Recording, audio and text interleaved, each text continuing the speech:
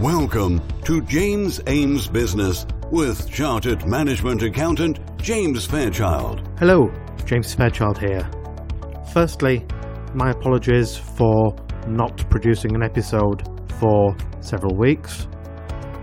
Put bluntly, I have been very busy working with existing clients, helping guide people through the strange world in which we find ourselves. This episode is aimed at people whose roles, positions, jobs may be at risk as a result of the pandemic or otherwise. And we're looking at redundancy and the possibility of starting your own business. Now, this topic, perhaps more than many others, is something upon which you really should get some proper, unbiased, specific, detailed advice, because this genuinely is life-changing, and whilst the rewards may be what you hope, there are lots of practical considerations to consider. Let's get on with it.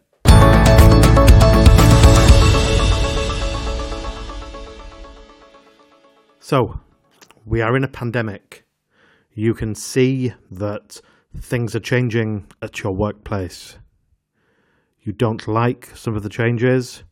Obviously, you understand as much as any of us can what is going on in the wider country in terms of politics and people's changing attitudes and so on. And perhaps you hear a rumour that your workplace is considering making people redundant or taking stock of people and headcount and such like.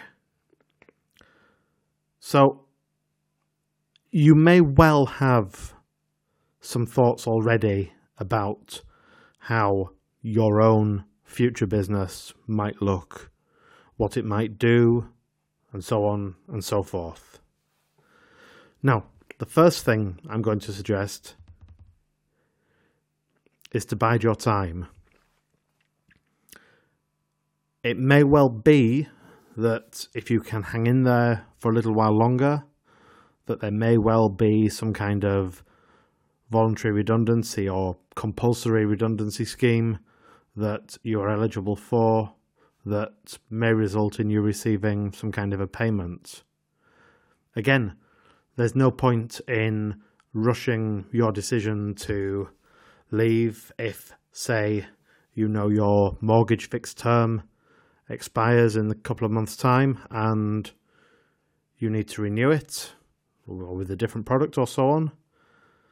So it may be that continuing business as usual, carrying on working for your employer is the right thing to do for 4, 5, 6 months if you have that luxury. Again, something that could be worth considering if you get, say, a bonus at the end of a financial year or certain other grades, bands, whatever, are going to increase at a certain point coming up, then it may be prudent to wait just for a little while until you've done whatever you need to do to get over that threshold. And if you don't already, it may well be that now is the time to make friends on LinkedIn and Facebook and Twitter with people in your industry. I'll come back to that in a moment. It's also worth being familiar with the contents of your employment contract and various policies that go with that. For example, if you are either selected for compulsory redundancy or if you apply for and are granted voluntary redundancy, is there a gardening leave period? Is there a non-compete clause? Are there clauses you need to be aware of around your previous company's proprietary information, contacts perhaps. Incidentally, on the subject of contacts, it may well be improper for you to take names and telephone numbers of clients of your previous employer. But if it happens that you have some of those people on your socials and you put a post up saying, "I started my new business selling widgets," and somebody then contacts you and says that we would like to buy from you, that may well be okay. Although this is most definitely a point to take advice on. Another point, which is very important indeed, is your business plan. It is vital to consider in detail where income might come from. It may well be that there is a product that you can get or a service you can supply, and you know that there are people who want that service. But unless you're pretty sure that they're going to take that service or product from you, it means nothing. So know your customers, know your potential customers, know the costs of your new business. It's no good being in the situation where you have a strong lead for work and you need to take a flight or a train to another country or the other end of this country for there to be no money in the bank. And on the subject of money, we all need money to live. So do some personal budgeting as well. How much does your monthly family shop cost, your mortgage, your utilities, all of the various other essential family costs that we all have, and how might those costs be covered in the first 6 months of you running a business when there may well be no money to pay you a salary. And as I say, in addition, you will also need to fund certain aspects of your new business. If you need to buy a £2,000 laptop, then it's not going to fall out of the sky. Some money or a credit line needs to be used to create that. And again, this is where having a detailed business plan showing different levels of output, whether it's actual products we're talking about or services, and maybe even thinking about some kind of a stopgap or a backup plan.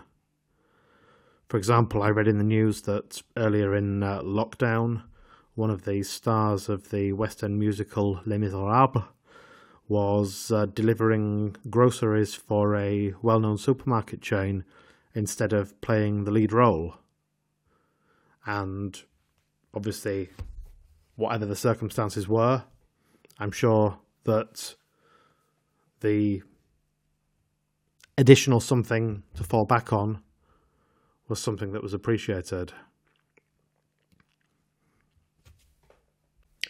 There's lots of free advice out there, some good, some bad, about building a business plan and about sourcing leads, converting leads, and so on.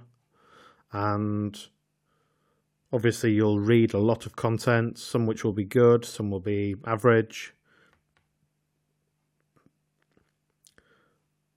And I would suggest that probably the most important thing is to know your numbers. Whatever it is you might be doing, unless it's going to make you enough profit in the short term, in the medium term, enough profit to live on, and hopefully in the longer term, enough profit to really create something worthwhile, then consider carefully whether it is worth doing. Any high street accountant would, I'm sure, be very happy to give you some advice on this type of matter. Or if you'd like to contact me, you're very welcome to send an email to media@weeklyfd.com, And if you include your contact details, I would be happy to give you a free, no obligation telephone call to discuss a few things. If you are in this kind of situation, obviously, as I say, think carefully. You do have my thoughts for what may well be an unpleasant time in the short term. But do your business plan properly, know your numbers, know where and how you're going to get customers, and it may be that your business idea succeeds. Thank you for listening. I'm James Fairchild.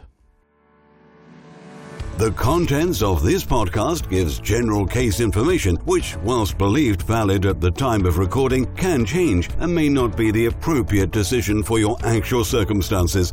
You are advised to seek specific advice from an accountant, solicitor, financial advisor, or other professional, as the case may be. The author, creator, and the various podcast apps or websites have no liability for any reliance on the content herein. The content is aimed principally at England and may differ for the rest of the British Isles.